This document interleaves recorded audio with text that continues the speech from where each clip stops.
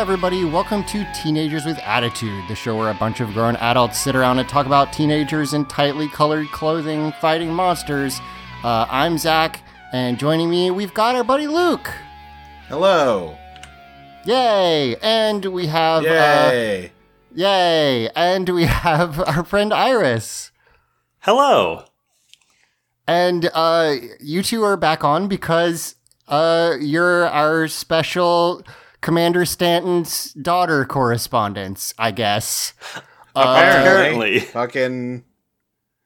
Iris, you told me in the chat, like, it's weird that I've only been on twice, and the second time has Kai burning food also. And then I was like, wait, which one was it again?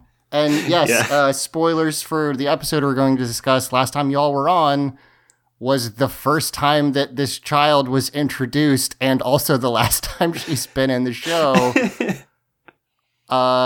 Which is, I mean, I was joking. This is just a very weird coincidence, but it'll be funny to talk about as we go through it. Yeah, I mean, this character doesn't exist basically in the rest of the show. It makes sense for this episode, but it's just funny. You guys came back on for another Commander Stanton spotlight. Our favorite character, the guy whose name I have to look up every single time he's on screen. I have to use the little Amazon Prime X-ray to be like, who the fuck? What is his name? Damn it! Everyone loves him. He's very important. Yeah, he's just living out his. I wish I could be on Star Trek dreams, and he's oh god, fine. So extremely. Yeah.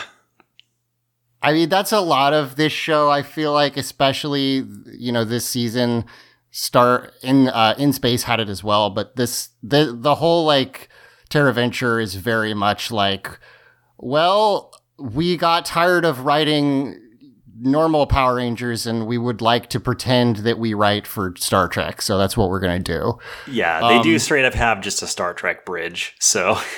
Yeah, which we'll talk about that when we get there, because I have questions. But first, Luke, I wanted to. Last episode we recorded, our very good friend Fabi basically talked about Magic the Gathering for 30 straight minutes before we got to talk about the actual TV show, and that was fun. But I figured the seal is now broken, and I just wanted to invite you on because A, I miss talking to you. We did that Big Fat Liar episode, and I had fun. But B, I have been playing a lot of... What's that? Sorry? Is this going to... I just trying to do a joke where I sort of like make an aside to the audience of, is this going to be a Yu-Gi-Oh thing? Oh, yeah. No, I could just pivot and ask you to explain Yu-Gi-Oh to me, but I was going to ask if you would tell me about the competitive Pokemon scene, because I know you're into it, and I've been playing a lot of the new Pokemon. I think it's pretty fun. Yeah. But I heard that I mean, in general, I think it's pretty wild, and I also have been hearing that like this generation is pretty nuts? What are all the degenerates over at Pokemon Showdown doing? I mean, banning a lot of Pokemon because it turns out a lot of them are really strong. That's the long and short of it. Had to ban that fucking graveyard dog. That thing's way too good. Are you fucking kidding me? It's the funniest thing about banning Pokemon. I understand it's like a game that just isn't balanced for that stuff, even though they do have their own, championship. Yeah. But like, so you have to obviously pick like, here's the median of power, and past that we have to ban it if we want to do this. Like, I get that. It's just funny because I feel like, yes, you ban the legendaries, but then it's always like random shit. Other than that, it's like, yeah, this guy for some reason is just too good. Like, why is the graveyard dog so good? Well, so first of all, it's got Sand Rush, which doubles its speed in a sandstorm. And then it's got, what is it? Oh, what's the move it's got? Hold on, I gotta look it up now. Now I should have picked a different example. Oh, it's okay. Go for it. But yeah, Houndstone, Uber, why? Why? Yeah, I do love that. I will say I haven't talked about it that much. I love the design. Like they nailed the designs this gen. I feel like they're really, really fun. Yeah. I love my little guy Smoliv. Yes. My wife made me name him Pickle, which frustrated me until he evolved into Dolive. So then he was Pickled Olive, and I like that a lot. Oh, right. That is a pretty good joke, though. That's a good not nickname. bad. Houndstone again, yeah. So it doubles its speed in a sandstorm, and also its signature move is called Last Respects, and what it does, it's got 50 base power, which is like bad, not good. Yes. But for every fainted Pokemon in your party, it gets an extra 50 on top of that, which means it maxes out at 300. Yeah, because that's one of those things where like... And then it also gets, a damage bonus because it's a ghost Pokemon using a ghost move. So that multiplies it by 1.5 to 450. Which is insane. Or if you terrestrialize, just make that an even 600. So if he hits you with it, you're dead. Like it'll just melt anything. Yeah. Yeah, like Pokemon is just so weird to me because as I'm playing through it, I'm like, I feel like I cannot glean what the designers, like how they think a regular person is going to play Pokemon because right. To me, I'm like, do they even mean for you to have 6 Pokemon? Maybe that's why that move exists, because they just genuinely for example, think... Yeah, I mean, in official Pokemon tournaments that, like, Nintendo runs or whatever, you don't have 6 Pokemon. They only do doubles matches, and you have a team of 6 that you choose 4 from. Right, but you cannot have all 6 at once. Right, so immediately, like that's still... good fucking move, but also doubles is bonkers batshit for a million reasons, so, Right. And, like, in the game, almost no trainers have 6 Pokemon. Like, most of them have 1. Like, it's just... And also, for most people who are playing the game, that sort of overpowered setup probably isn't going to come up, because you're probably not going to have all your other Pokemon faint. Right. And one of the things that I do like about Pokemon is like you don't need to do anything in like competitive Pokemon to beat that game. In fact, you don't have to have you definitely don't have to have 6 to beat that game. Like, no. They set it up for you to not have to dig into all that stuff, but like it is, it's just weird to me because it feels sort of like Smash Bros, but even more, where it's like there's all this stuff in here, but like I just genuinely don't think that they like think most people will use it, and I don't know. It's interesting to me to try to understand like the level at which the designers like want you to play it. Yeah, I don't know. And I mean they're definitely trying to design it for different levels of skill, because again, like, unlike Smash Brothers, Nintendo runs like an official tournament circuit for Pokemon, Right. That's true. Which I guess, do they might have done that for Smash at some point, or maybe they do now, I don't know, but it's definitely not like those are the in-person Pokemon tournaments, right? Like everything else is just online. Right. And now, I really like this new gen. I mean, I think everybody knows it's kind of busted. The fact that the official VGC championship, like duel shit started and the first match DC'd like 3 times before they could get it to go. Is just so funny to me. Like I had that game hard crash on me, like a console hard crash the other day. It's wild. Yeah, it's not in very good shape. I don't think I've ever had a Pokemon game crash. I've only had 2 console games crash ever. It was that and like one of the Call of Duties, I think. I've had games crash. I've had lots of games crash on me. Like I've had stuff stick. It crashed to quote unquote desktop, where it was just like, it's dead. I've had that happen several times with PlayStation games. I've had Hitman do that. I've had some FromSoft games do that. Okay, fair enough. I have not had that happen that much. Yeah, it's just extremely... I've just never had it happen for a Pokemon game specifically. Well, because Nintendo, it's usually got... less, I think, lately, but they definitely have the reputation of, like, testing that shit to death. So it's not supposed to, but this I'm looking at the Smogon ban list, the Uber tier list for Scarlet Violet right now. And right now what we got Annihilape, the new Primeape evolution. He just got added to it because he's got, like, the way Rage Fist, its signature move, works is that it gets it's actually not that different from Last Respects. It does 50 extra damage for every time Annihilape takes a hit all game long. And that includes, it's a ghost type. If it gets hit with a normal move that doesn't hurt it, that still counts to build up Rage Fist. Oh, cool. Neat. And, like, just for a baseline here, like, Explosion, the move where you kill yourself to do an extreme amount of damage, that's got 250 power. So when I'm talking about, like, 450 or 600 power, like, it's a joke level of strong. Like, like, there are not moves that are that. Yeah. Other than, these weird examples. Yeah. They banned Chi-Yu, which is the little goldfish legendary. You know, that one's a legendary. It kind of makes sense. Although there's other legendaries that aren't banned. Cyclizar, who's like the little motorcycle dragon guy. That's funny. The non-legendary version, like the one where they were like, there's a legendary this, but there needs to be a reason there are cycling roads, so we made another guy. And he's still too good. Okay. Yeah, he's good for, like, because the legendary versions are banned too, but they're banned because they're too fast and too strong. Cyclizar is banned because he's just a really fucking annoying utility guy, because he can shed tail, and he has Regenerator. Shed Tail's a new move where you swap out, but also create a substitute at the same time. Boy, I'm realizing I'm getting ahead of myself in a lot of ways. Substitute is a move where you...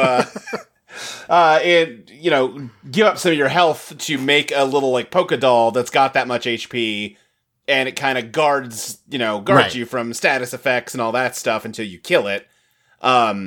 Shed Tail eats up half of his HP, which does more than a normal substitute, but it's also a free swap out at the same time. And he has Regenerator, which gives him 1/3 of his health back when he swaps out. Oh, that's fucked up. Oh, wow, that's really good. So you combine him with a couple, like, really bulky guys, and it's just a goddamn nightmare. It's just gonna make everything slow. Also, like, just gonna slow down combat. So yeah. Fluttermane, which is the prehistoric Mischievous, is banned just for having absurd stats. We were talking about Houndstone. Iron Bundle, the future Delibird, that's banned. Again, just ridiculous stats. Here's the thing, Delibird deserves it. Good for him. I agree completely. Let the penguin have a win for once. Yes. Delibird's been around since Gen 2, and it's sucked shit this entire time. I think we all needed to just, grin and bear it. Look, just let Delibird, like, dominate the meta for, like, I don't know, 3 months. Just give him a little bit of time. When Farfetch'd got an evolve last game, I leapt out of my chair and hooted and hollered. So I love it when shit Pokemon get to have fun for a little bit. Right. Yeah. And then the last one is Palafin, the little cutesy dolphin guy, is banned. Oh, damn. Yeah. But yeah, like, so could you? This is how much I don't know about competitive Pokemon. Like, I know that it's set into tiers. When you say it's like Uber, underpowered, overpowered, overused is, I think it is. Yeah, like the exact names of the tiers can change, but it's like Uber, overused, borderline, underused, something, and then beyond that, no one really cares. Right. But when you say banned, does it just mean like any... Oh, also another thing, if you don't play Pokemon, none of this is, as we mentioned, this is not like the Nintendo rules. No, yeah. It's just like what the community has sort of developed over the years. Smogon.com. Right. Well, and it's driven a lot by how much stuff gets used. So, like, if a Pokemon is on 50% of all teams, okay, it's probably too good. Yeah, I mean, that's like kind of how Magic cards get banned. It's like, okay, this card is, if if this deck is black, this card's in it. That's probably not good. It shouldn't work that way. If it's if it's a card that's either in every deck or you have to slot a counter to it in every deck, it's probably not good. Then it's too good, and it makes sense that that's how you do with Pokemon. Like, well, if every single player is running this, then whoops, it's too good. Right.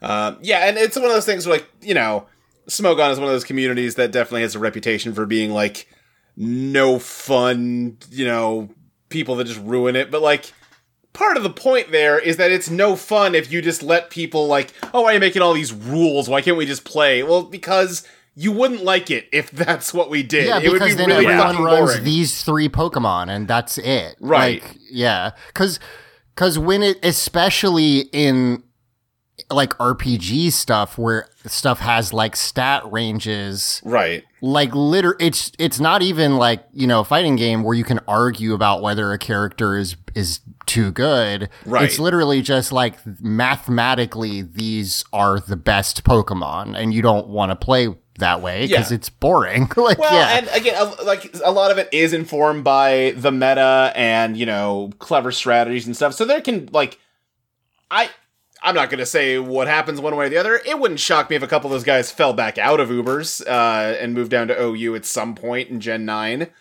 Especially once, like, new Pokemon get added to this gen, either, like, through DLC or whatever. So when you say ban, you mean they're moved up to Ubers, which, like, most people don't play. Is that okay? Gotcha. Yeah, it's kind of OU is kind of like the main tier that people play on. And then UU is kind of just there for people that just want to, fuck with guys that kind of can't hack it in OU. It's cool to. I think it's a cool idea to have a rank, like a format, I guess, where it's like, yeah, we're all gonna play with, I don't know, Jigglypuff. Like, we're just gonna do that. It's fine. And, like, you definitely, they get down into, like, gimmick formats and stuff too, right? Where it's like, okay, you can only use not fully evolved Pokemon here. You can only use, monotype teams, that kind of thing. Only babies. Yeah. It reminds me a lot of, like, Pauper format in Magic the Gathering, where you have to use only common cards. Only commons, Yeah, which could be fun because it's like, it's just, when you're playing at quote unquote, like, with the best stuff, then it means there's all this, especially Pokemon, there's, like, almost 1,000 fucking Pokemon. There's over 1,000. Oh, are there really? Fine. I think they hit 1,010. Okay, there you go.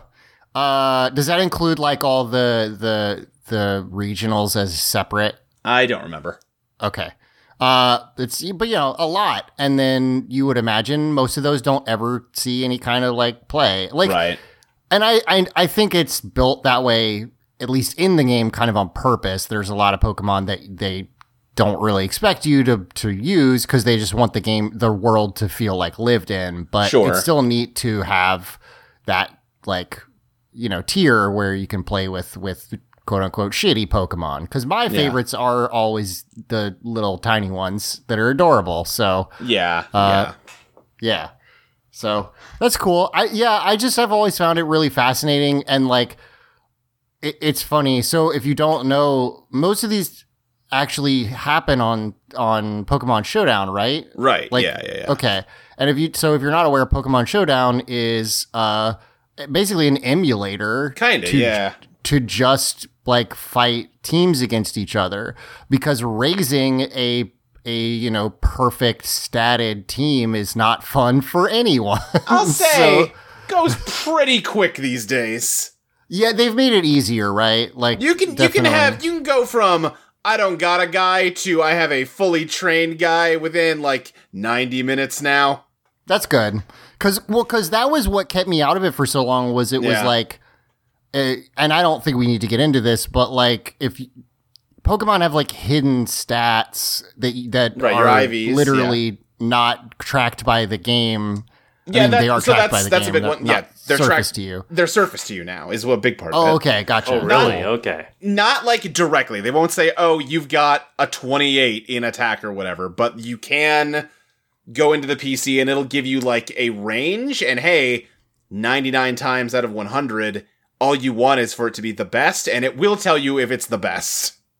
And if it's not the best, you can breed, and the raids, the main thing you're getting out of raids is Pokemon with a lot of maxed out IVs for breeding.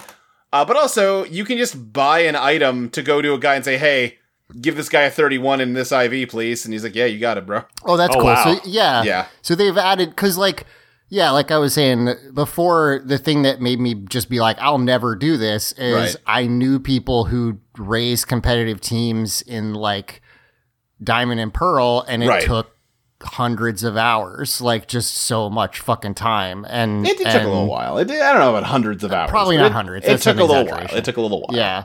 But A, they've made it easier, and B, like most of that stuff happens on Pokemon Showdown, where they just stat them at the best, basically. They've also gotten rid of the move Hidden Power, which was a big part of what made it really fucking annoying to breed. Hidden Power made it functionally impossible to breed a lot of competitive Pokemon legitimately, because what Hidden Power does is it looked at your Pokemon's IV spread and used that kind of as a seed to generate the move's power and type. So, like, it was really useful for Pokemon that kind of had, like, shallow move pools. You could use their hidden power to, like, give them some type coverage they couldn't get otherwise. But you need hyper-specific IV distributions to get what you want out of hidden power, which meant you're either you are spending hundreds of hours just hoping to basically luck into it, or you're just hacking. And that's what everybody did. Right, because if it's that hard, then people will just cheat, and then at that point, then fuck it, let's just all move to Pokemon Showdown, because everyone's like that was a big source of it, and also legendaries.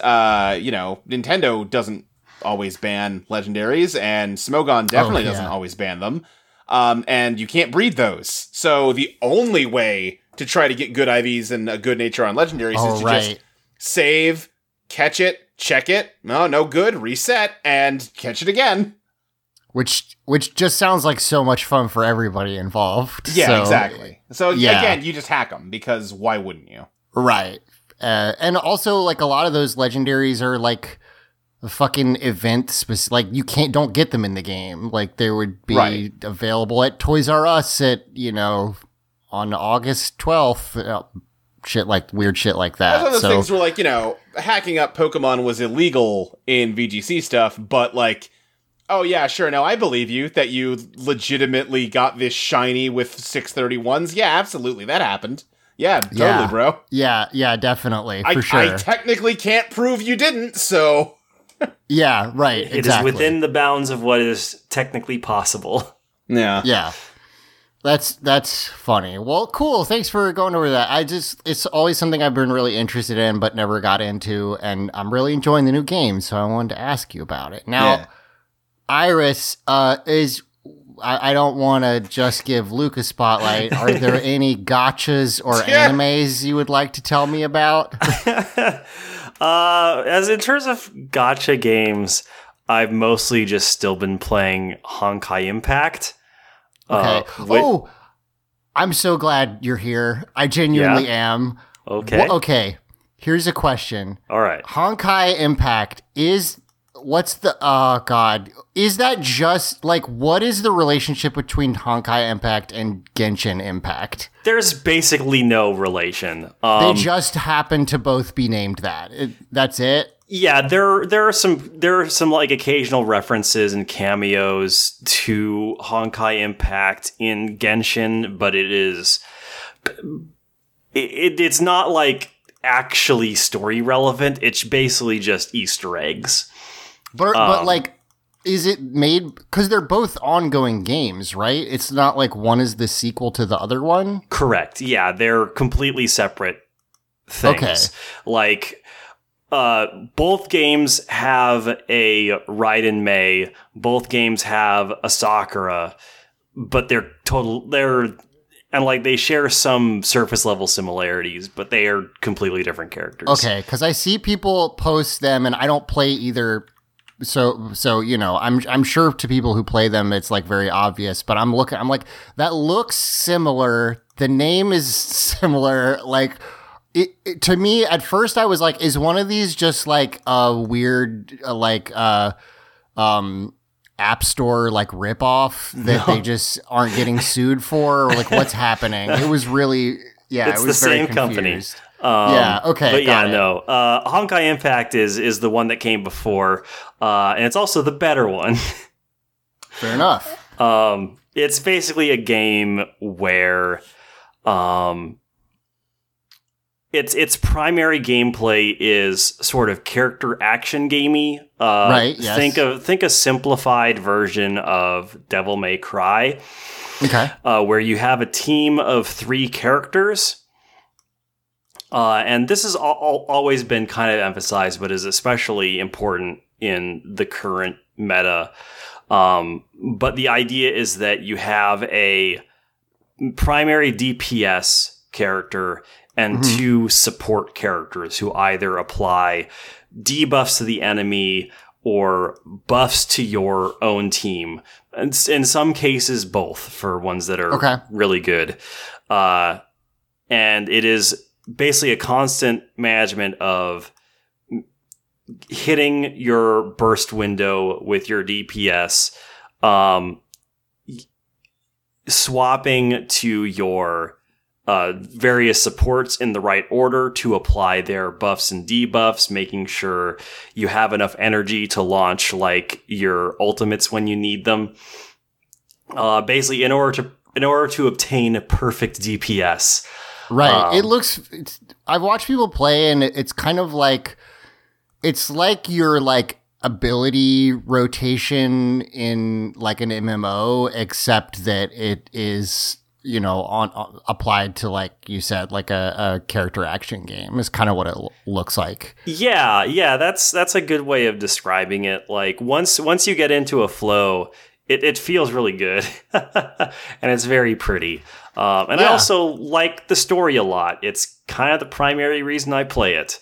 I've heard both of those games, people talk very highly of them, and then people will also say, and also they will just rip your pockets out of your pants and run away with them. Like, just that it is not necessarily like, you know, that you have to do that to play the game, but that people who don't have a ton of self-control like me, it can be dangerous. Yeah, I mean, it's a gacha game, so it's gonna engage in all the same like predatory practices that every other gacha game does.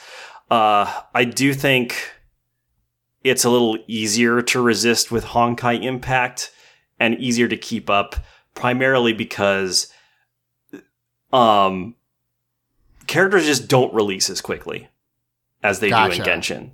Like, Genshin releases a lot of characters, and they have like, and you don't always have like a guaranteed chance of getting the one you want on a particular banner.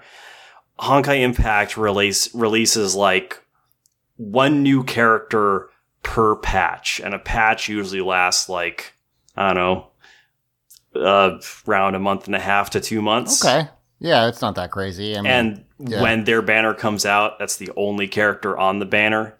In fact, banners with characters will only ever have 1 character.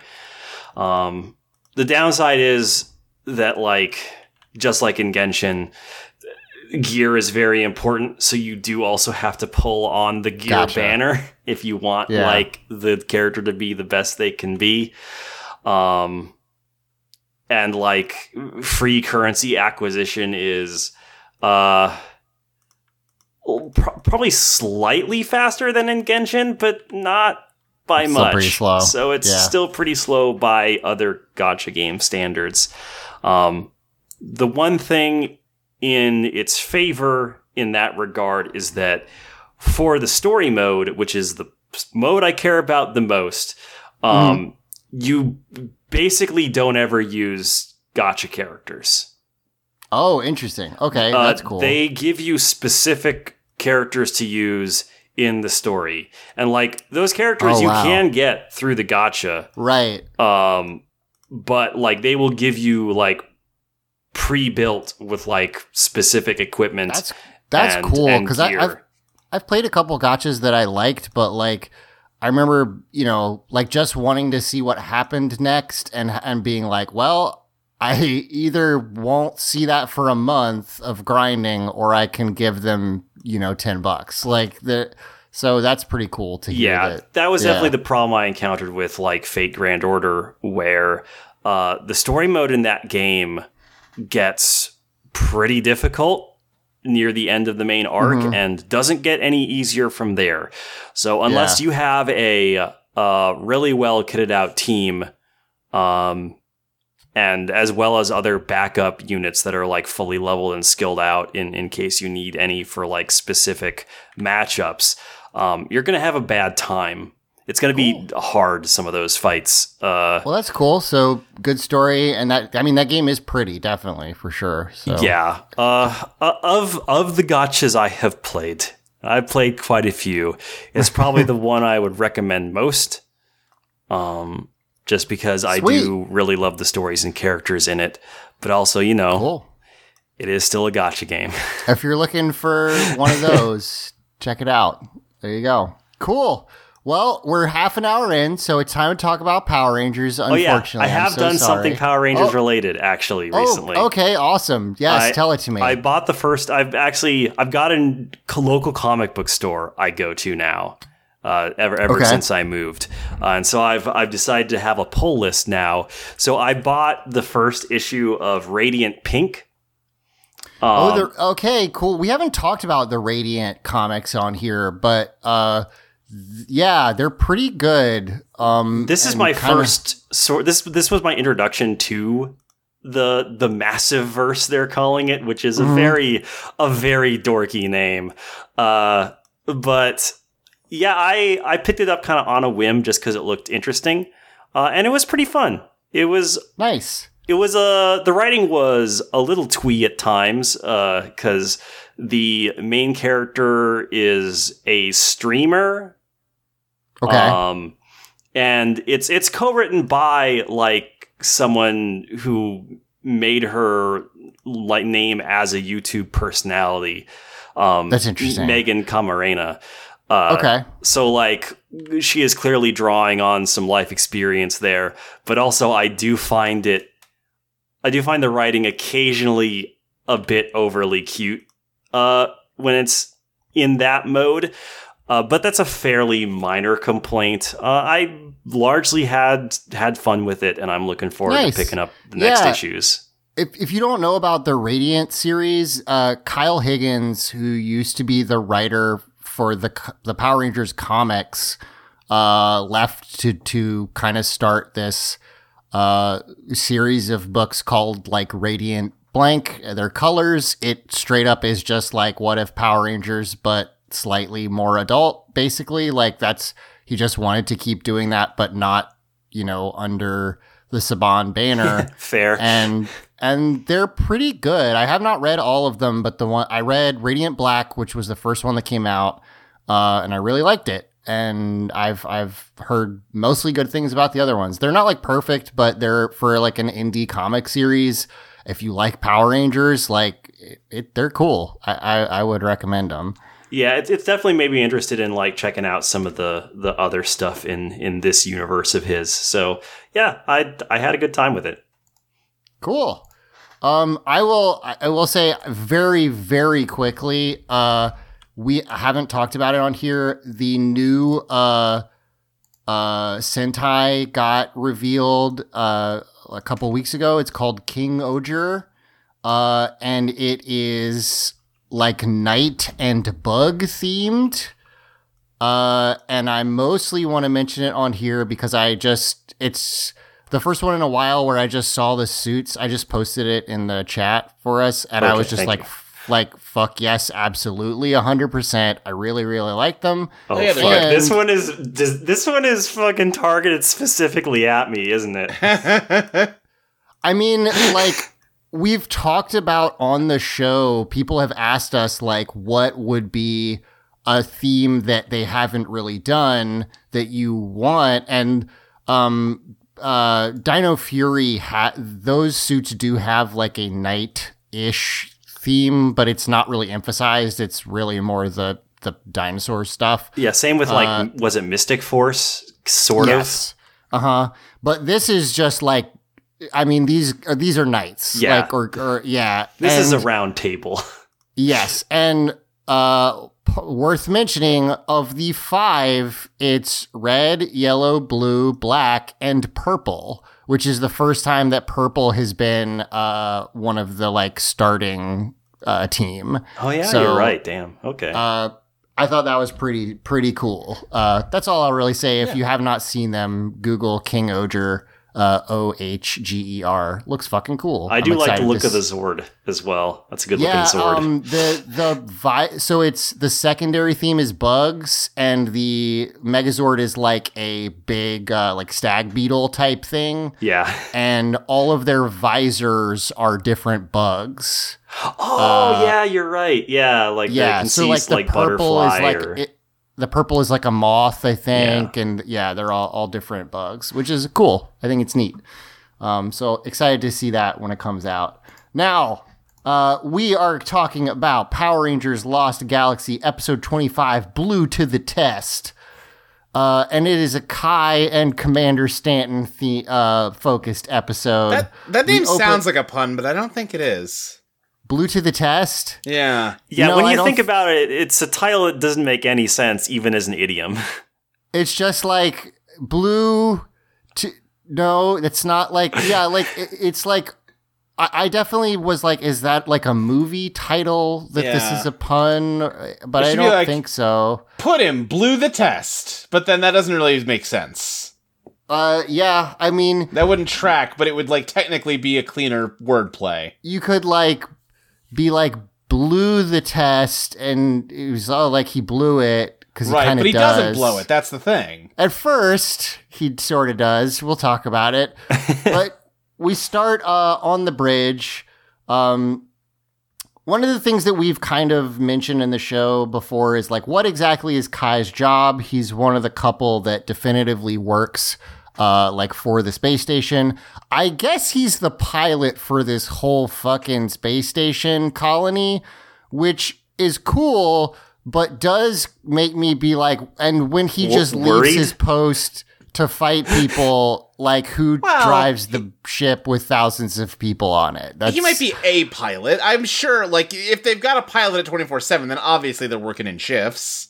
Yeah, that's true. He certainly can't be the only one. That's a good point. Also, I imagine the computer does a lot of the work once coordinates are laid in. Right. That's true. They got a pretty fancy LCARS set up there. Right, and unless they're in sort of a higher danger situation like this episode.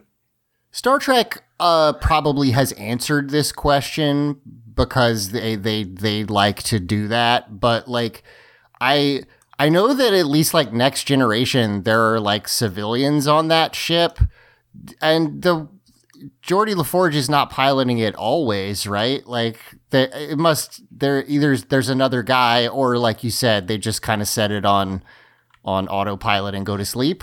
Question mark? I don't know. Yeah, I think they mostly do manual piloting when like they need precision maneuvers or are in combat or things like that. Because like Geordi isn't always at the pilot seat. Like in a lot of circumstances, he's in engineering, tinkering on shit. Yeah, that makes sense. Commander Stanton tells Kai basically, all right, so what do you think we should do based on the procedures? Because we have this big giant red star like approaching or we are approaching this big giant red star. And he says, well, the procedures say, once we get within X distance, we should maneuver around it so that we don't hit it. And Stanton's like, okay, well, what do you think about that? And Kai is like, I think we should move now because it's a big star and I can see it.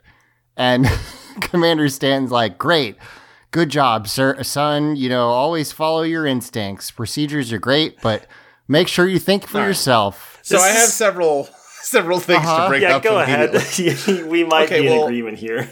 Okay, well, the first thing, I just don't think it's appropriate for a children's show to be teaching kids to disrespect authority. I think that's wrong. Okay, sure. That's fair. VeggieTales. Yeah. But no, okay. If the procedure is not recommending maneuvers until later, then either they're in space. They bow to no flag.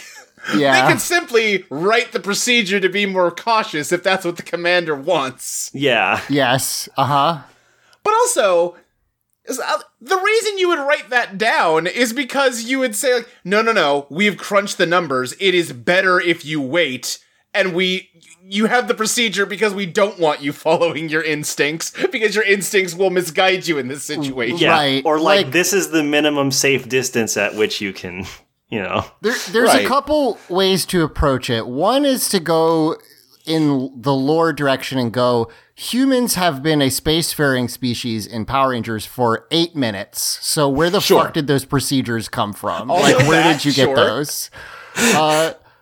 But then, so I work for the Navy. I've never been a sailor, but I do know that the reason that those exist are more like, hey, this is the closest it's safe to get. Yeah, they're not saying wait until this point to move. They're just saying that don't get closer than this. Right. So it could be that they're just saying it weird, or what you said could be correct, which is no, it's written that way because like you said, we've crunched the numbers and if you move before that, you could be getting in the way of a different star or you could take better advantage of a gravity well. I don't know. Yeah. This might come as a surprise, but I'm not an astronaut. But yes, I feel like what little I know about that, space travel is famously one of the kinds of things where just humans don't have good instincts about it because it's so outside of our normal context. Yeah, the way, if you're chasing something, you can slow down and catch up to it. Yeah. I remember, that doesn't work. Because it's not, because all of the way our brain understands physics simply doesn't transfer when there's no friction, right? Or gravity, yeah. Yeah, so you have to, maybe trusting the procedures would be better.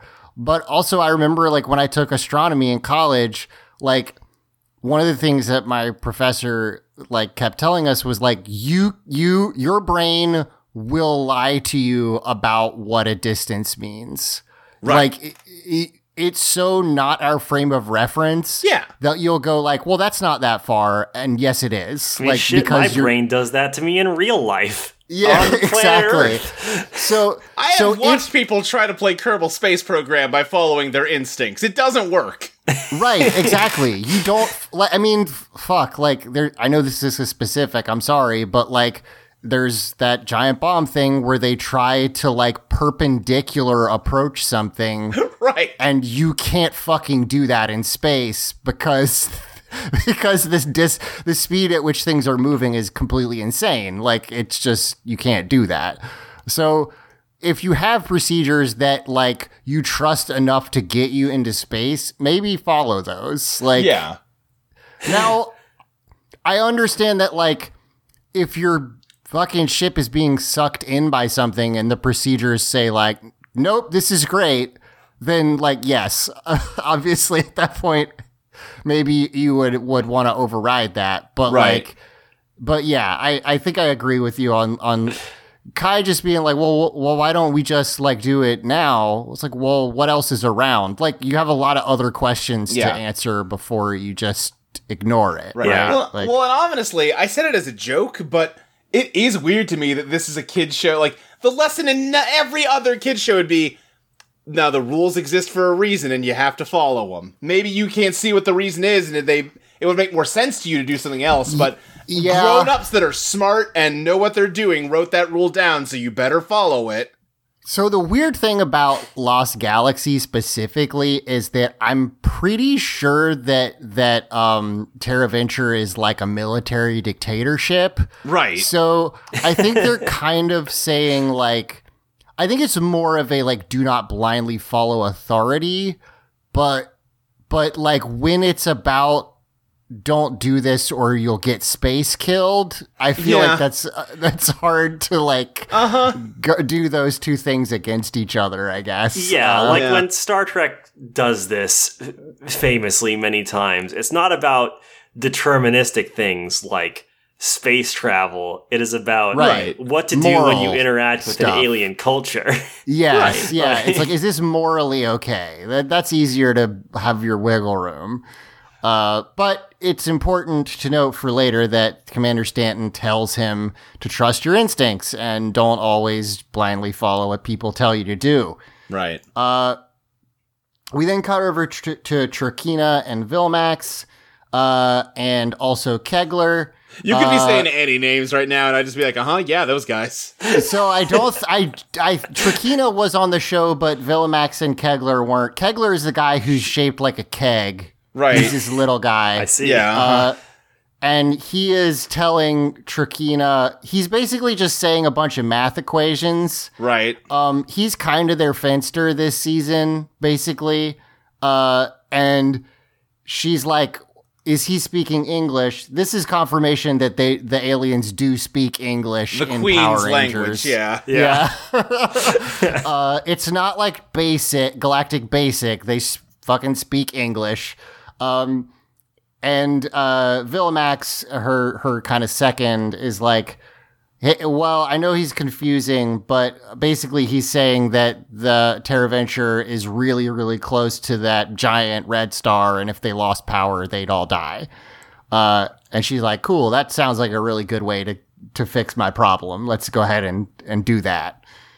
Then we get our theme song, and afterwards, cut to the child of Commander Stanton making just the most adorable drawing of her dad. I'll give him credit for this. That does believably look like a child drawing. Yeah. Yeah, it's very cute. This is the second or third time we've seen it, and I understand this is a children's show with not the best budget. It's just funny when you have a high-tech space show and they have printouts. Because he's just reviewing, like, pieces of paper that say how the mission is going, and that's just funny to me. Like, I don't know. It just cracks me up every time. His vibes definitely strike me as the type of guy who would have people fax him, so...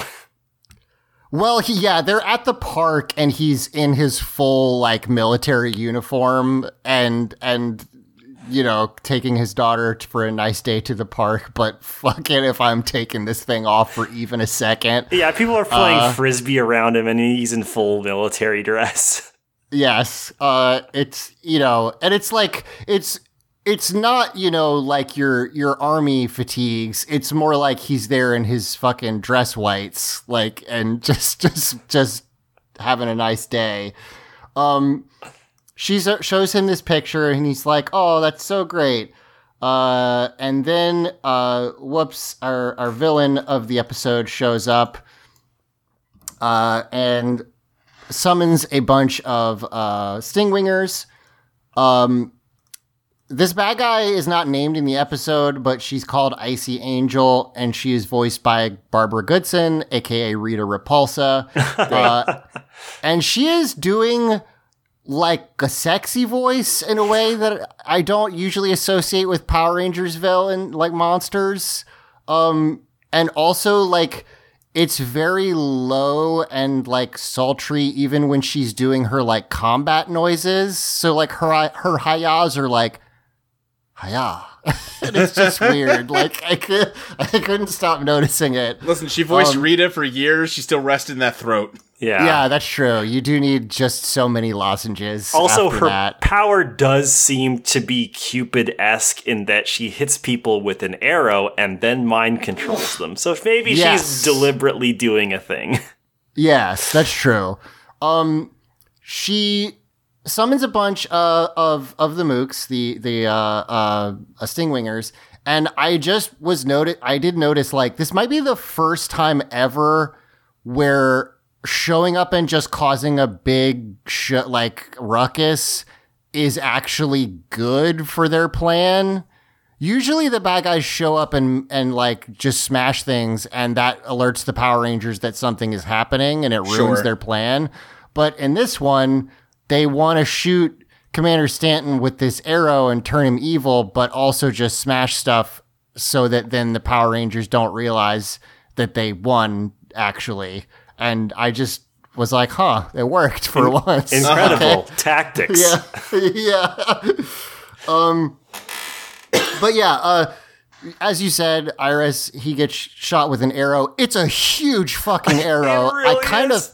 It would have really been funny if he was just dead. Like, it reminds me of like when you're in Dark Souls and you're getting hit by all those silver knights with the huge bows, and like you survive, but you have all the arrows like sticking out of you. That's the vibes it gave me. Where it's like bigger than your entire body, or those fucking dudes in the underground area in Elden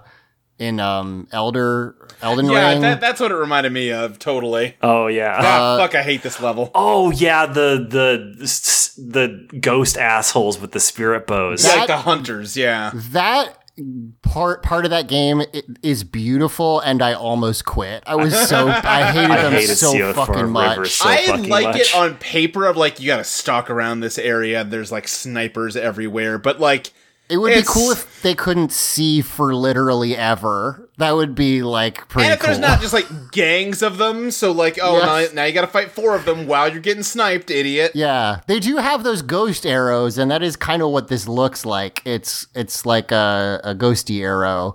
So he gets shot and goes down, and the Rangers show up to, they fight off the monster and the Stingwingers.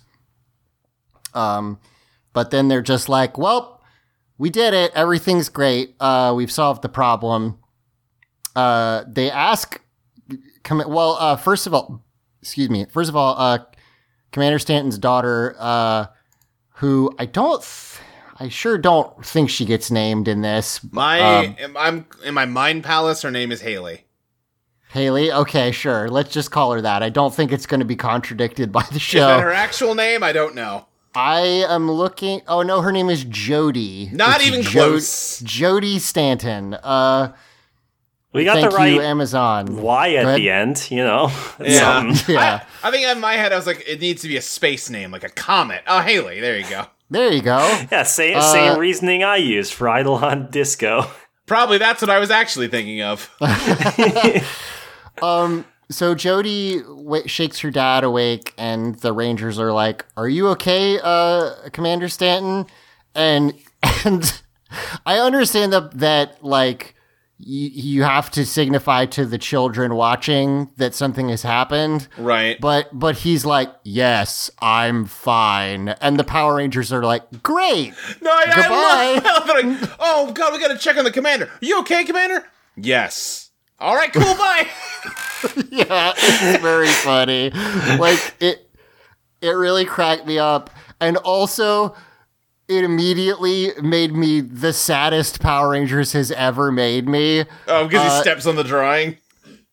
I mean, listen, this is very funny, but also hits, like, specific ouchie points for me. Where, sure.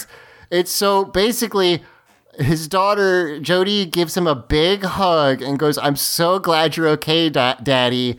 And he like throws her to the ground, basically. Yeah, he puts that pro wrestling move on her to flip her around. It's not like that violent, but he just kind of just like shoves her off of him to the ground. Yeah. And then just like walks over her drawing dramatically. And like I said, it's so over the top that it's kind of funny, but also I'm like, oh no, she drew that for you. Don't do that.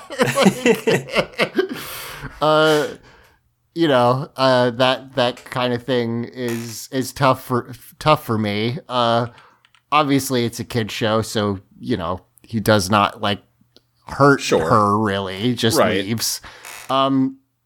But yeah, it is immediately obvious that he has been possessed or taken over or whatever. He goes to the bridge, and I can't remember if we see this now or later, but let's just talk about it now. we find out at some point in this episode that the bridge of the Terraventure is just in like an office building. Uh-huh. Now, I guess it's a space colony like designed to look like a normal, like a normal suburban area. So that's not like crazy, but it also just feels really weird to me. It does almost feel like he should go down and not up to get to the bridge part. Like he's leaving the, like you should go into that office building and then take an elevator down into like the mechanical part of the ship or something. Right, like it's weird that like, there's probably like a space Dunkin' Donuts right next to this building that's just where all the stuff happens. And there's probably space Dunkin' Donuts inside of that building. Yeah, that's true. There's probably like, a fucking Starbucks. Am I right, guys? Because they're everywhere. Good one. Thanks, buddy. I tried to think of any other business, and I came up with the one that's the oldest fucking Caribou joke. Coffee. There you go. Thanks. But yeah, I previously they had shown it being like up a tower, but they just walk into a ground level building in this one, and it just cracks me up. Yeah. So Stanton tells Kai to shut down 2 of the engines, and he's like, well, that's weird. How come? And he says like, hey, are you questioning my decision? He says, no, I'm not. I just think. And then he's like, don't think, just follow my orders like a good soldier. Now, my memory's bad, but one would hope that Kai remembered that 10 minutes ago he told him the exact opposite of this. Yeah, and they could have had him say that and be like, yeah, that was a training exercise. This is for real, something like that. Right. Hand wave that. I will give them credit, the villains, which is that he does give an explanation. It's a bad explanation, but he tries. He says, we need to conserve power in case we need to pull away from the star. I don't know why you would suddenly need to do that, but, he has some reason. He also does not immediately just say drive into that star, which which like would be a Power Rangers level like villain thing to do. His plan is at least like kind of in stages. Which wow, Kai, if everyone if all your friends told you to drive into a star, would you do it? Well, apparently everyone else on the fucking bridge would. That's one thing we find out in this episode is Kai is the only fucking person who's like, that seems like a bad idea. I don't know about that. But he does it. He's like, that doesn't feel right, but okay. And kind of, I guess Kai is sort of like, we'll start drifting towards it, but it's not like they're immediately going to die, so he does it. We then, Iris, go to him burning some food, as you said. I just have to assume at this point that Kai's friends know whenever he's upset about something because he momentously fucks up a dish. Of some sort. Yeah, it's funny because Kai has canonically been shown to be a very good chef, but also I think you're basically correct. Every single time he's upset, he doesn't just like burn it. He blackens a whole fucking frying pan of food. Like he just, I guess, just is just staring off into space for 10 minutes while he ruins bombs his dorm. Yes, he did. Oh my God. One of the worst, like, we had someone put in a thing of popcorn for an hour. Oh no.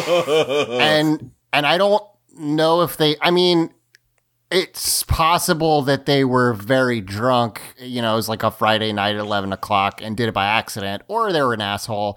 And, if you've ever burnt popcorn, it's bad. If you've ever set popcorn on fire and burnt it until its carbon like condenses, it's just that whole floor is ruined. Right. You can't go back in there for a while. That's like we don't see it this time, but I think the last time we saw it, he had indeed just like completely blackened all of it. So he's having a time. Leo and Damon are like, hey, what's up? What's the problem? And he explains, and this is we've had like a big story push, and now we're on an arc of like everybody gets a solo episode. This is the second one, and this is also the second one where so that the character being spotlighted can have a thing, the rest of the Rangers are just complete fucking dipshits. Because he's like, I don't know, the commander told me to shut off half the fucking engines and we're drifting into that giant red star. And Leo and Damon, who is a mechanic, for a starship, I will point out again, they're both just like, I don't know, that seems fine. What's the problem? Yeah, they're both like, oh, you mad because you wrong? Whoa. Yes, yeah. Because Kai says he did calculations and that eventually they'll drift into it. They don't have the engine power. And again, Damon, who is the fucking starship mechanic, you would think would go, let me run those. But they're both just like, nah, fucking relax. It's fine. It's not that big a deal. And he, I guess, like, Leo is like, look, the commander's gotten us this far. He must know what he's doing. And Kai's like, okay, hopefully you're right. There's not any real downtime. We immediately go back to the bridge, and Stanton gives him a new course, and he punches it in and is like, well, that'll like put us toward the star. That seems bad. And again, credit, Stanton has a lie. He's like, well, we'll be in low orbit and the gravity will give us a boosted speed and then we'll get to our destination faster. Yeah, but then Kai's just like, that's stupid? That's stupid, he's though. Like, no, we'll die. Like, for sure we'll die. And he kind of causes a scene like all the other people on the bridge stand up and like watch this. And I will say, for Stanton's actor, who never did anything else other than this, he is doing like progressively more like Grimo Wormtongue shit in this episode. Like, he also like the makeup job on him just makes him look like they just don't let him sleep. Yes, they put big eyes or bags under his eyes. I think just every day, every scene is a new day that they didn't let him sleep in between. And he's doing like weird head angles where like he's going for it, which I appreciate. And he's like, "Are you refusing a direct order?" And Kai's like, "Yeah, I won't do that." And he rips his embroidered patch off of his shirt, which is wild. I don't know how you did that with one stroke, but okay, great. And he's like, all right, get out of this command tower. And guards come and don't put him in jail. They just throw him outside, which is very funny to me. Like, you're fucking treasonous. Get out of here. Go on, they just kick him out like he caused a bit too much trouble at a bar or something. Yeah. Yeah. It's just like, this is a mutiny. Get out of there. Get out. Go. So he just picks somebody else and tells him to do the same thing. And then just real hard, creepy stares at the camera in case you hadn't gotten it yet. Yeah, Luke, it doesn't really look like makeup. No, he just looks sleepy. Yeah, they just did a Stanley Kubrick on this guy. Yeah, they just didn't let him go to sleep. So Kai gets tossed out, and he is remembering in his head Stanton saying, "No, you've got to think for yourself and trust your instincts." So Kai is like, okay, I think something's wrong here. Clearly something's not right. And what his instincts lead him to do is to follow Commander Stanton, who again leads the just building, it's just a building. And he kind of hides, kind of tiny, like Looney Tunes-esque, to be honest. He hides behind like a tiny piece of metal that does not block him at all. Yeah. And then follows Commander Stanton, and sees him. I guess it's kind of funny. I guess he's not like possessed. He's literally just going to get orders from Icy Angel in person. There's no like, they don't have like a telepathic link or anything. She has to come down and tell him what to do, which is just kind of funny to me. But he sees it and runs up and is like, I've caught you. You'll never get away with this. And Icy Angel's like, what? Who's going to stop me? You? And he kind of like tries to, or like hesitates. She shoots a bunch of arrows at him and he does a bunch of backflips. And she's like, all right, you get back to your command. And he tries to chase and they have a fight. It's a okay unmorphed fight, but it's not too long because he immediately like tries to run after Stanton.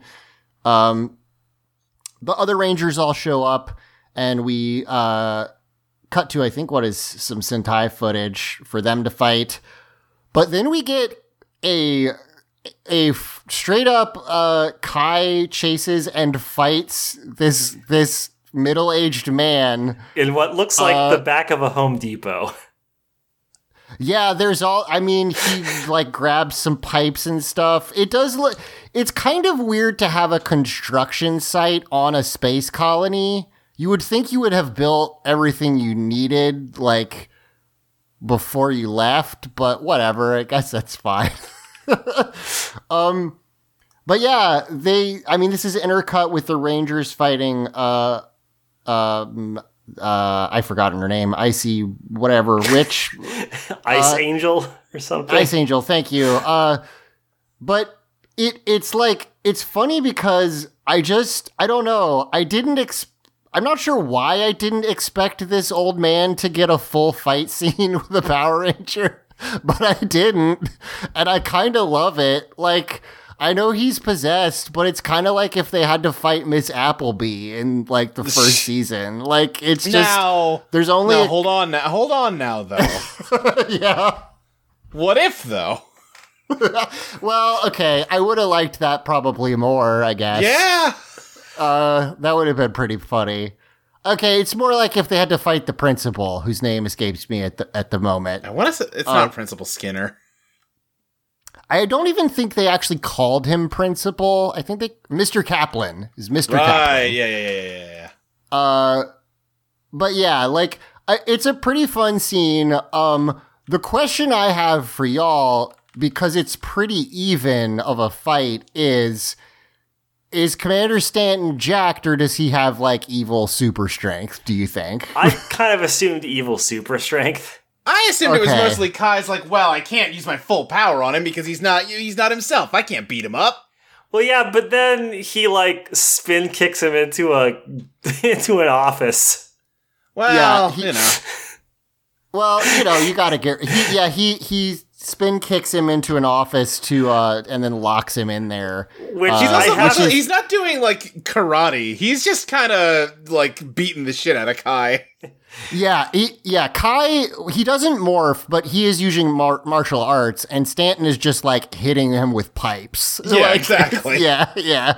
Also, I have to say, I didn't notice it the first time, but as I've been watching it again, and then continually repeating it for the past minute, the scene, like, the specific shot where Kai impacts this dude, and he just like tumbles backwards. It's a hysterical. The reaction to it is so funny. He ragdolls in a way that makes me wonder if they just switched it out for a dummy and not a stunt person. It's very funny looking. Yeah. But at the same time, like, it doesn't look like a dummy.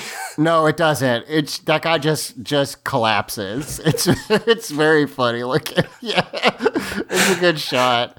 He locks him in this office, which is a fire hazard for sure.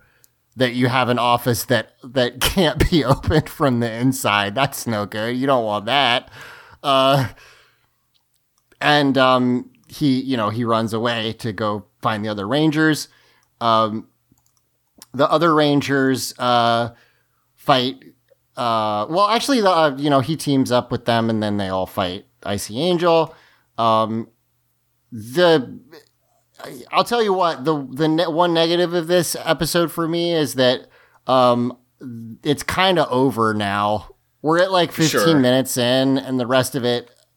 I mean, the fights are never the most important part, or like the most fun to talk about on here, even if they're fun to watch. But there's just not that much else that happens. They beat up Icy Angel. She gets big. Oh, I guess there is one thing to mention. She's like that blizzard breath or something. Yes, she has like this like blizzard breath or cold wind or whatever. And Magna Defender's Zord uses it has like a two-bladed sword kind of weapon, if you don't remember. And it uses it as like a fan to blow the wind back, which freezes her and she busts into a million pieces, which would be a really cool, like, novel way to kill a monster that's not your finishing move, except then she just magically fixes herself, so it didn't matter, actually. Yeah. She just reforms. It's fine. She just reforms. She freezes the regular Megazord, and the effect is fine, but it made me remember that in the first season when the Megazord got frozen, it was just literally saran wrap that they wrapped it in, and that made me happy. I missed that. And then they kill her with the special move. It's fine. It's just it's not a sword fight. You know what's happening. Yeah. Uh-huh.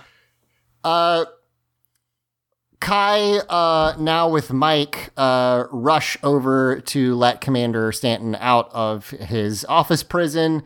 And he's fine now, which that's fine. I mean, it makes sense. Bad guy's dead. The magic power dissipated, you know? Yeah. They ask, you're back. And he says, where did I go? Or like, have I gone somewhere? Which is, I liked, okay. They all head up to the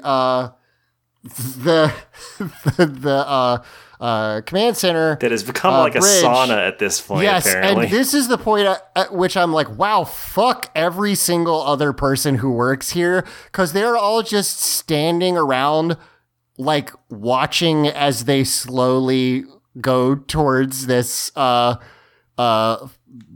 red star. They're all sweating, which means like the temperature on the whole thing must be fucked up.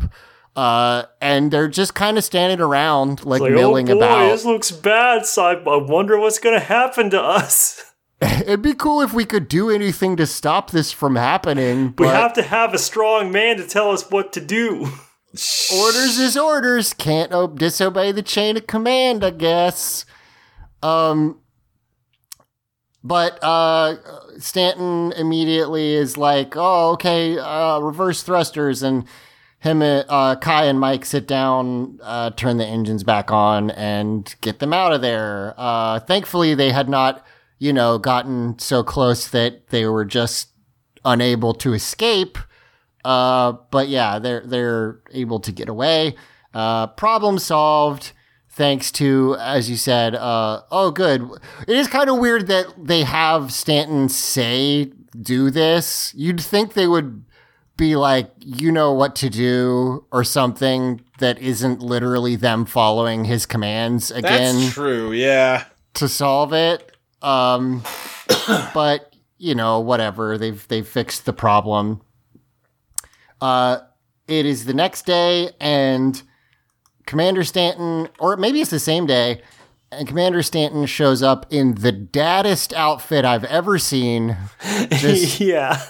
Gold Star Dad outfit. I think it's a denim shirt. If it's not, it's just a blue button down and khakis to apologize to his daughter Jody.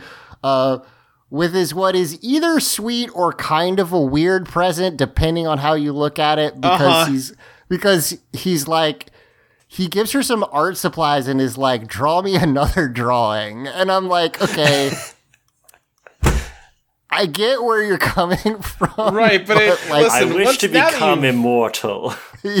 Now that you've told me to do it, I don't want to anymore. Yeah.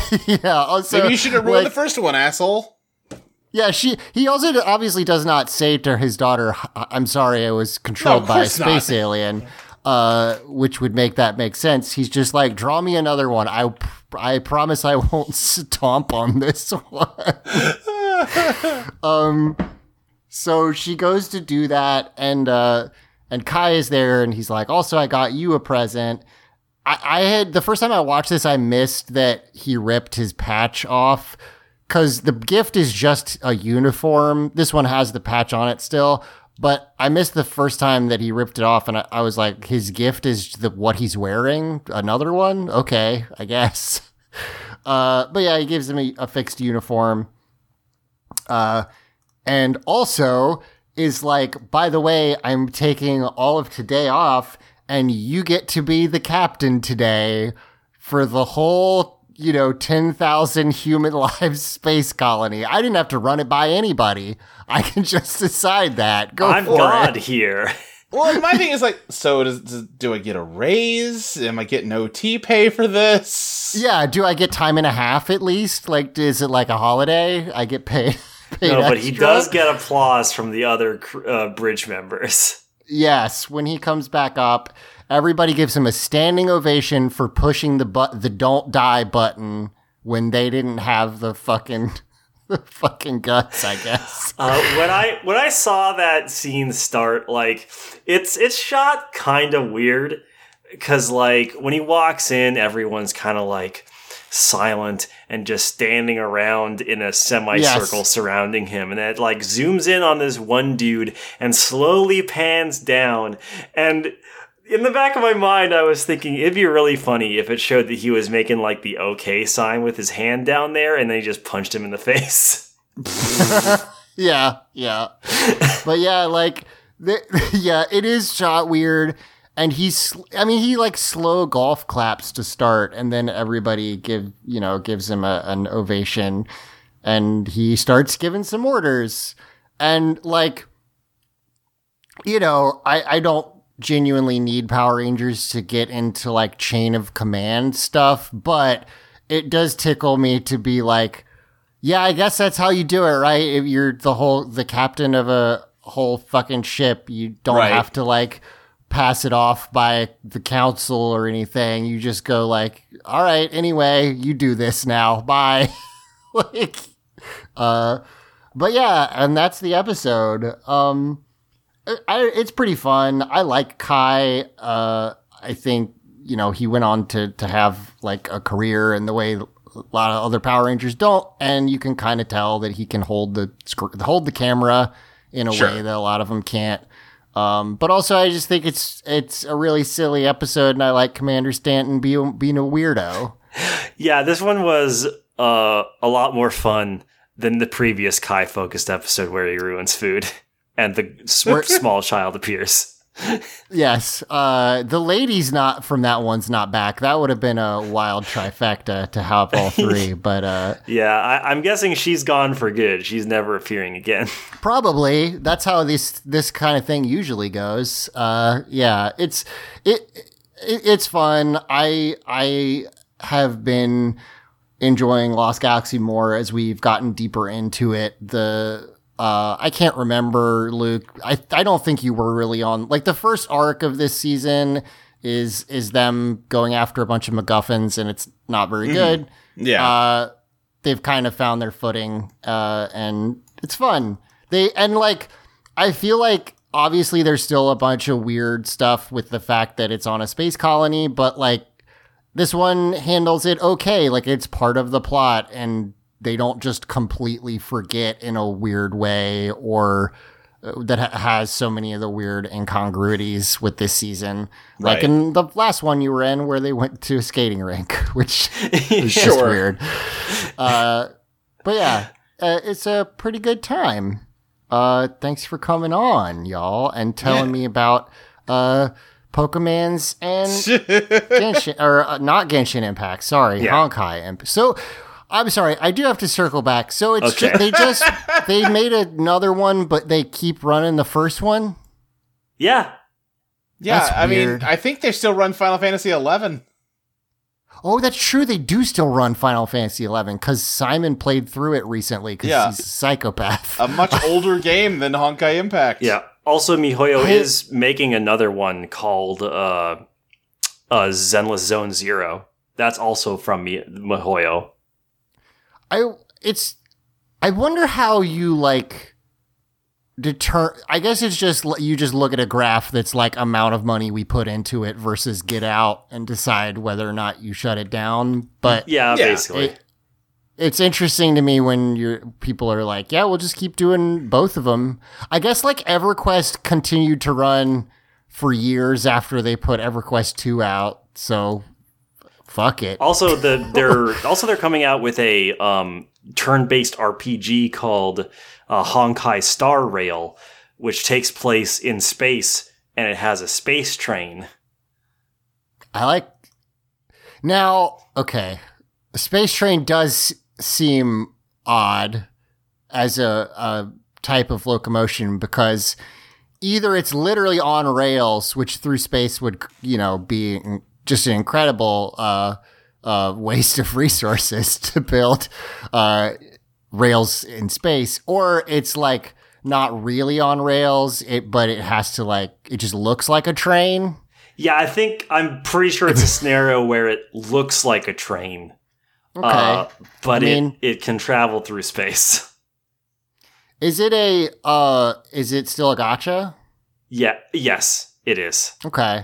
I mean, there must be Final Fantasy Tactics style gacha games. I have not seen any, but that is that's a genre that makes perfect sense to just sell you a ton of characters like that. Yeah, basically. Oh, I found an image of the train. Okay, I want to see the space train. Yeah, give me a second. I'll show the space train. And then we'll... There you go. There's the space train. Okay, sure. Why not? It kind of looks like it has a revolver barrel in the middle there. It sure does. That's interesting. Sure what that's about. Well, there you go. Space train. Cool. Well, thank y'all for joining me. Luke, is there anything that you would like to plug or anything else you'd like to say about Pokemon?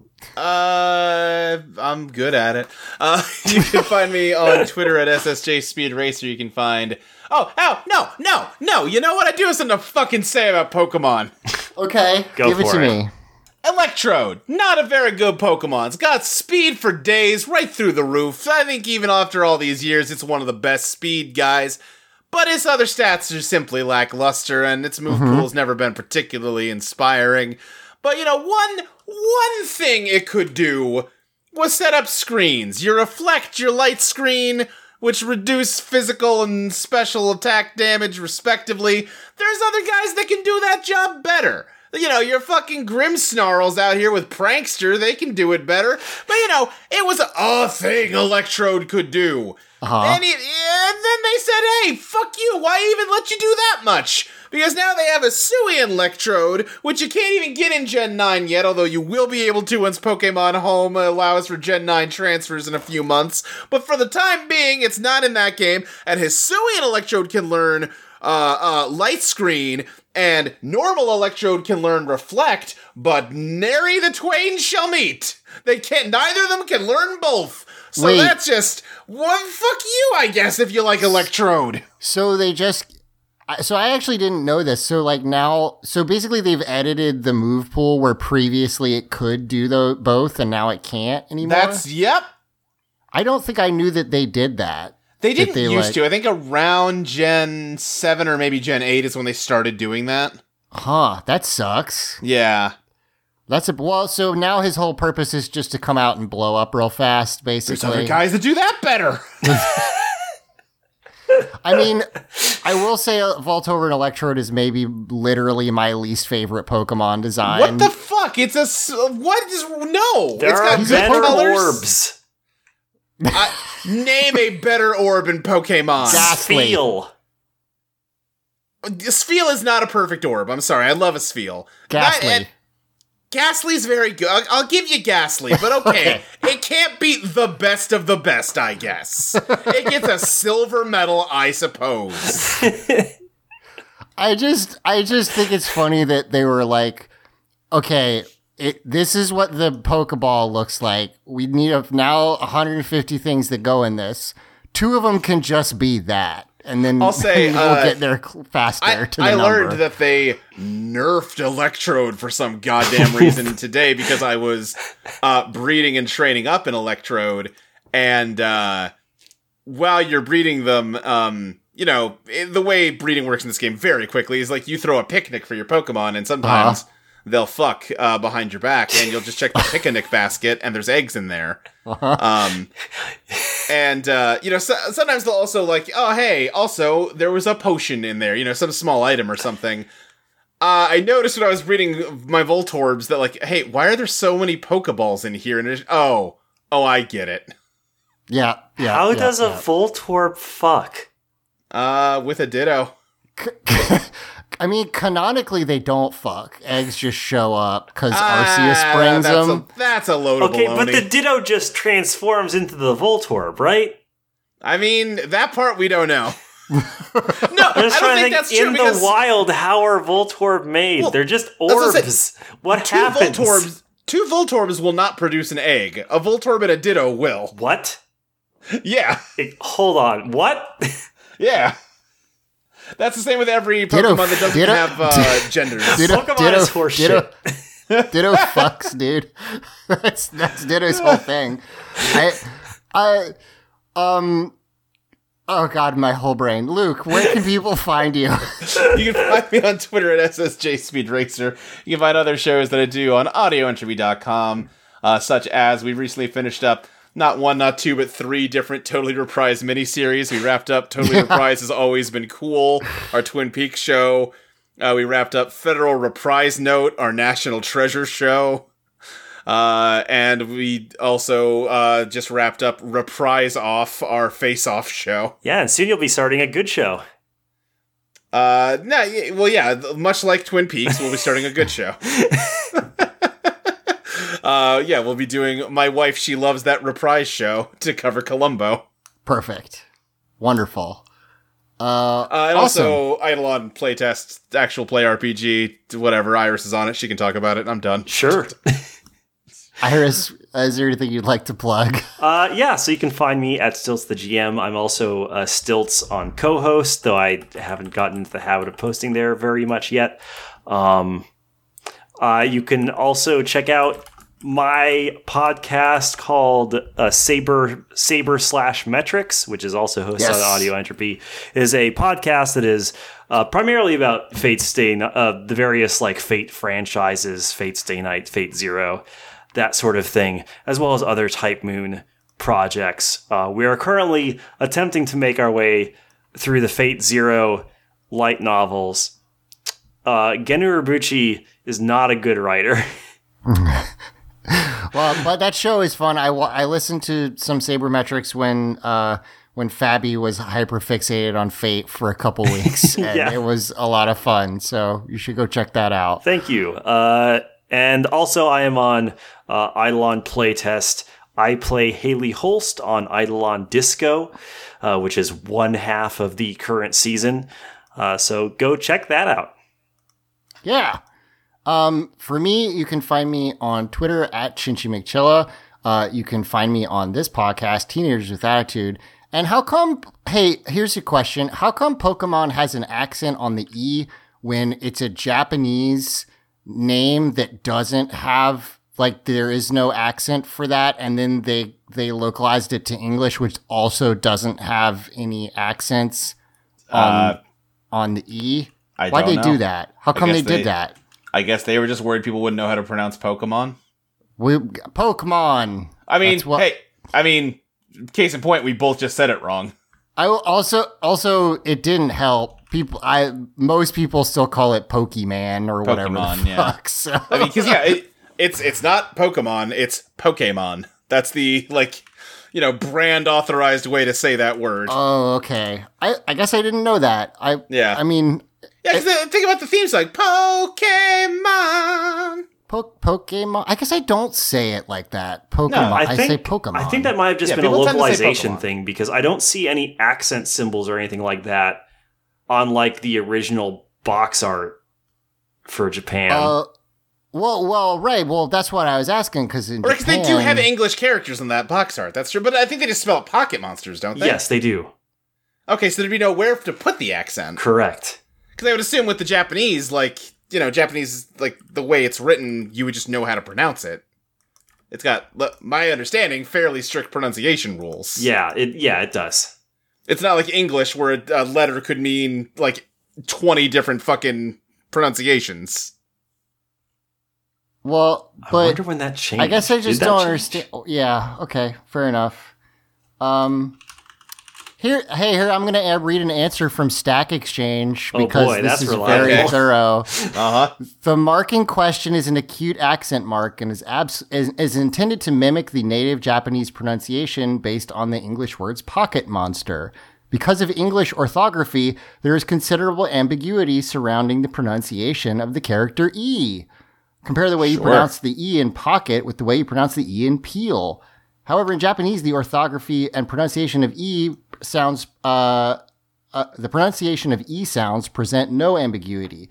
To accurately transcribe the E found in the English word pocket, only the character, and then there's a Japanese character here, which is that pronounced makes sense to as me. Can be used. Therefore, to indicate the correct pronunciation in orthographically complex, ambiguous English, the acute accent was used. Yeah. Although no native English words use the acute accent mark, most English speakers and many Japanese speakers are familiar with the way in which an acute accent mark modifies pronunciation due to the large number of existing French and Spanish loanwords in both English and Japanese. There you go. Yeah, that checks out to me. That makes sense. Perfect.